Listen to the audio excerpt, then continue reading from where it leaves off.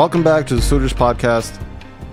In the last episode, we heard how the wedding preparations were taking place in Guru Ka Lahore, how the businesses were getting all their supplies ready, how the fireworks were even being made.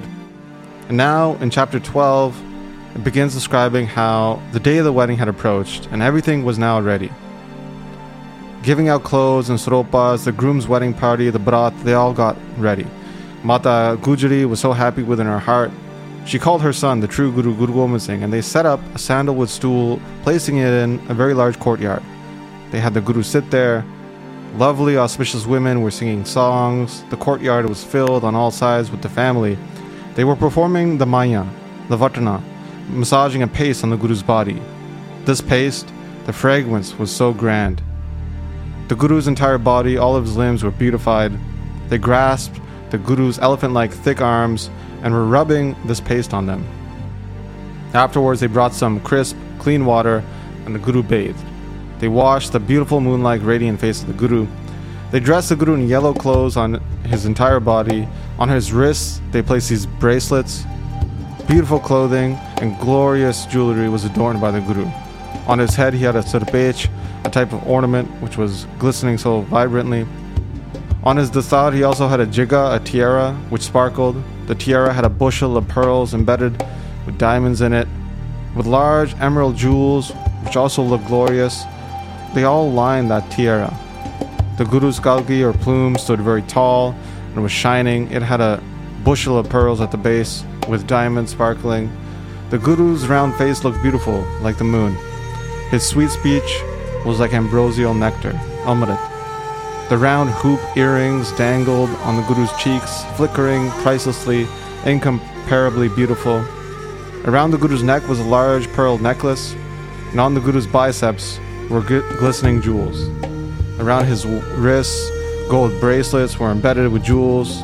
The beauty of his various rings pristinely shined forth. The bracelets around his wrists exuded such splendor, along with dazzling yellow clothing. The illumination in his jewels was just sensational. These gems, which sprung forth such striking radiance, which were embedded in gold ornaments, which by wearing looked so glorious. And above the Guru's head was a canopy, which had gold embroidery on it, which sparkled. All the ornamentation here looked so wonderful.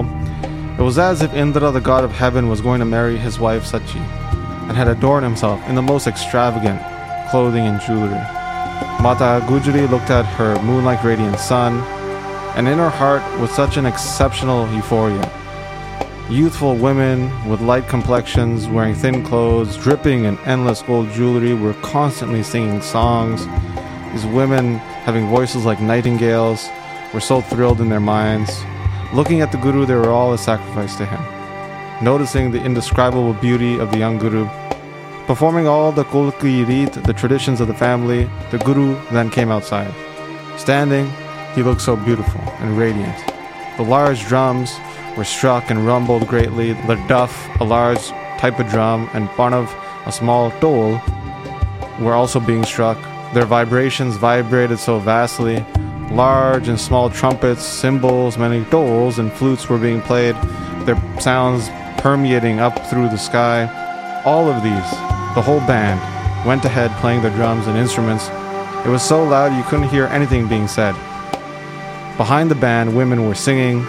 Their wide eyes were giving alluring, flirtatious glances. They went along the wedding party. They were all decked out in jewelry, which was jingling as they moved. They also had many different colored scarves. Some were embroidered along the edges with silver and gold thread. Others had jewels and diamonds along the edges. Giggling and laughing, they were showing their teeth. These teeth looked glorious, hidden within their red lips, like a coral wood box, which when opening up, showed two lines of beautiful diamonds in a row. Ahead of this, the Guru was mounted up on a horse. He had a sera covering his face, which grooms wear. It had gold straps with pearls. Around the Guru's head, a whisk was being waved. There was such a clatter, commotion there, the instruments being played. At everybody's door in that area, people were just jam-packed. They were standing at the door, trying to look, trying to get a sight of the procession going by. At the spectacle that they were looking at, they were all just captivated. When everybody found out that the wedding party had mounted up and they're on their way, then everybody else mounted up as well in the family. So some were on horses that were quickly galloping. Some were making their horses jump. These horses had such beautiful saddles placed on them. And everybody decided to go with the theme color of red.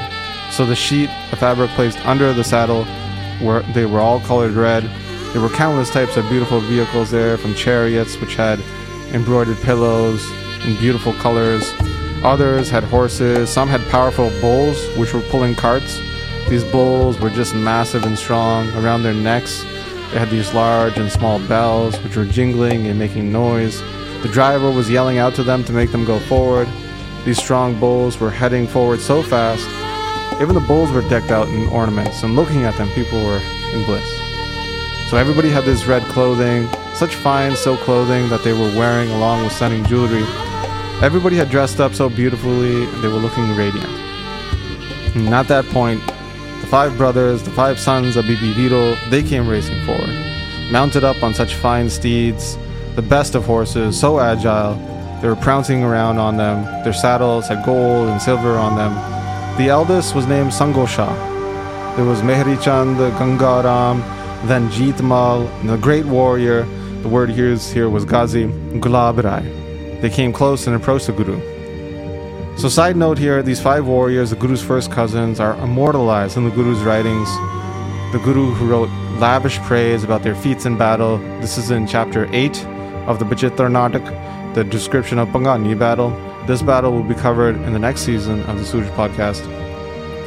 So after this came the Brahman Dayaram. He was decked out in the nicest of clothing, holding a Khadag sword. He came on horseback. And this again is not to be confused with Daya Singh of the Panch Pyare. Then there were 2 fine sons of Surajmal, Surajmal being the son of Guru Hargobind.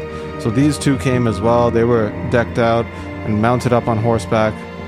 The clan of the Bedis and their people came on chariots. So this is Guru Nanak Dev Ji's clan, along with the Trehans, Guru Angad Dev Ji's clan, all imbued in such bliss. The Pala clan came as well. They were adorned and mounted up on chariots, looking glorious. This is Guru Amar Das Ji's clan. The Masans of both domestic and foreign lands, they came as well, wearing fine clothes, adorned with jewelry. Out of which the supreme head of this group was Ram Kaur of Baba Buddha Ji's clan, who was recognized in all places. Many could be counted there. There was such a large wedding party which had arrived here. The sound just enveloped the entire path as they traveled along. The flags, the standards were flapping, these flags of multicolored fabric, and behind them the band was playing and traveling along. And along the path, they were causing such a craze. The groom was behind them, looking radiant, with a whisk being waved over his head over and over again. Men and women were just stuck standing there looking at the Guru. In their heart, they were so deeply captivated.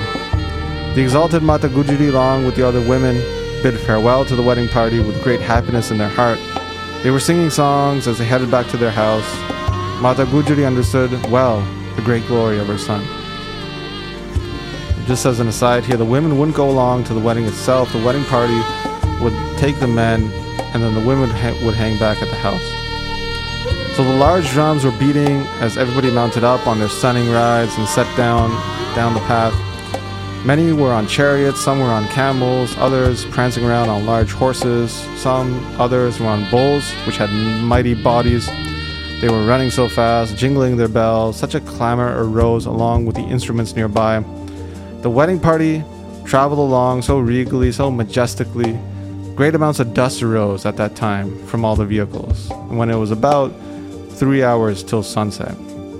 The chariots were clanking and jingling greatly down on the path. And on the other side, people were jumping up and down on their horses. The wheels of the chariots were just creating such great noise, like ocean storm clouds roaring and raining down. All the people were creating such an uproar. You could hear the horses neighing on top of the big camels. You could hear drums being played. It was so loud. If anybody said anything, you wouldn't be able to hear it. So as they left this Guru's city of Anandapur, they got to Guru Ka Lahore, and there was such great excitement. It was like this excitement was spilling over outside of the city into Guru Ka Lahore. So many unfortunate people came there, the beggars, These beggars, when receiving the charity from the wedding party, became so rich, they were now in the upper class. They would praise greatly the Guru's house after receiving charity. They would say, "There is no other like the Guru in the world." The wise father-in-law, the Guru Harijas, when he heard the wedding party was ahead and on their way, he went and got all of his brothers, and taking offerings, they traveled ahead. So the Khatris had created this massive party to meet the wedding, the groom side of the wedding party. Those who knew the tradition well of the weddings, they were brought and they organized with this crew. For the Guru, they had brought beautiful clothing along with decorated saddles and elegant fabric for underneath the saddle. They had sacks and sacks of money and other items which were all prepped as well. And with love in their heart for the Guru, they set off towards the wedding party. The men and women in the Guru's Lahore were all delighted in their heart. They were waiting for the wedding party, excited to see the groom. The large congregation of the Guru city, Guru Ka Lahore, had all dismounted there, setting up their camp there. They had all come now out of their stores and homes when the music and the noise of the wedding party hit their ears. So this is how chapter 12 concludes. In the next chapter, we're going to hear more about the wedding celebrations and how the ceremony was performed. So that's what we're going to pick up next time. But as always, I'd like to thank those who have been supporting the podcast through the Mangalacharan Patreon page. Guru Gobind Singh ne dharman kara, mara naranga turk rajan khijja hankara, dharti pe gaya harchara ka chode ka bara, aise dhund kalesh mein khabe ho sab sansara, raje shah vajidre sab hosi sara, sache sargur baaj nahi koi back kattne aara, meeniye masandiye nadi kudi ko maar ke, turkan ude haath tak bhajra pae ke aunge guna de pyare, jikaunge jikare gaj ke jikara jaave na halo jaave.